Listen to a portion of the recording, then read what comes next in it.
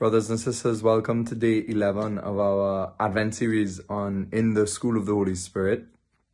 Today we want to reflect on another condition or disposition of heart that we could be attentive to, or that we could choose, or we could act, that would allow us to be more responsive to the Holy Spirit, that would allow us to be more open to the inspirations of the Holy Spirit.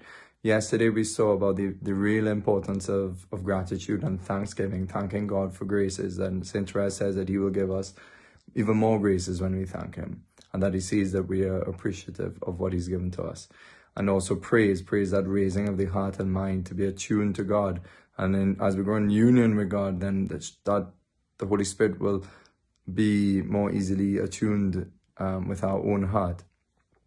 Today we want to look at another simple disposition, and that is to desire graces, to desire inspiration, to be able to ask and pray for them.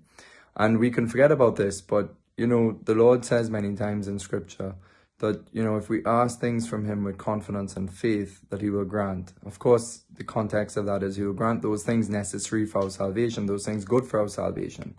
And so the inspirations that of the Holy Spirit are something good. There's something necessary. It's what we need to be open to for that short road of perfection that Saint Faustina has traced out for us. And so ask, knock, and you shall receive, the Lord says in Scripture.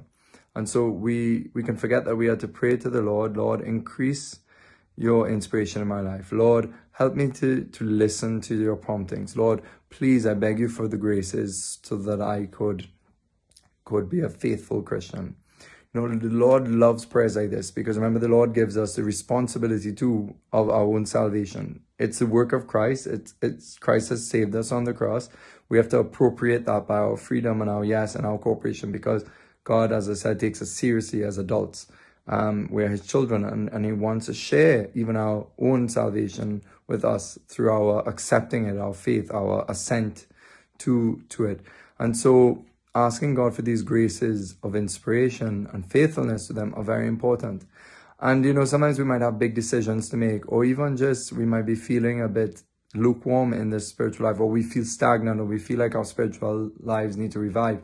Well, it might be a good example to take a retreat, to spend a few days at a retreat center if possible. But this may not be possible for everybody. But what you might want to do is just clear off your calendar days if you can.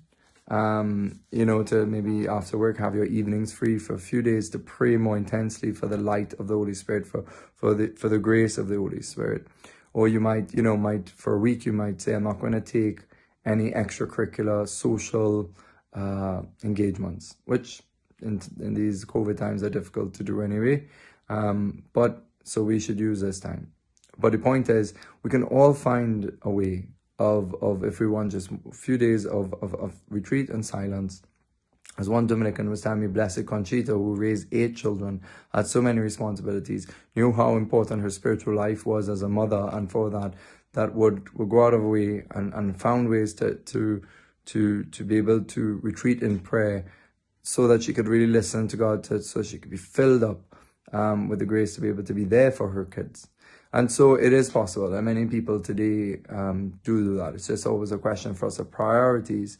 But we pray the Lord will give us that strength to constantly seek his graces and just pray for them. Ask him, Lord, inspire me. What do you want me to do for you? Remember that it's good to ask God for his heart, his dreams, his plans for your life. Not only about telling God what you want, because often what we want, when we start to pray, it starts to change. Our hearts start to change. Our desires start to change. Because in that prayer and in that asking God, God starts to shape our heart. He starts to inspire it. He starts to fill it with the real desires. And this is really important for all aspects of our life.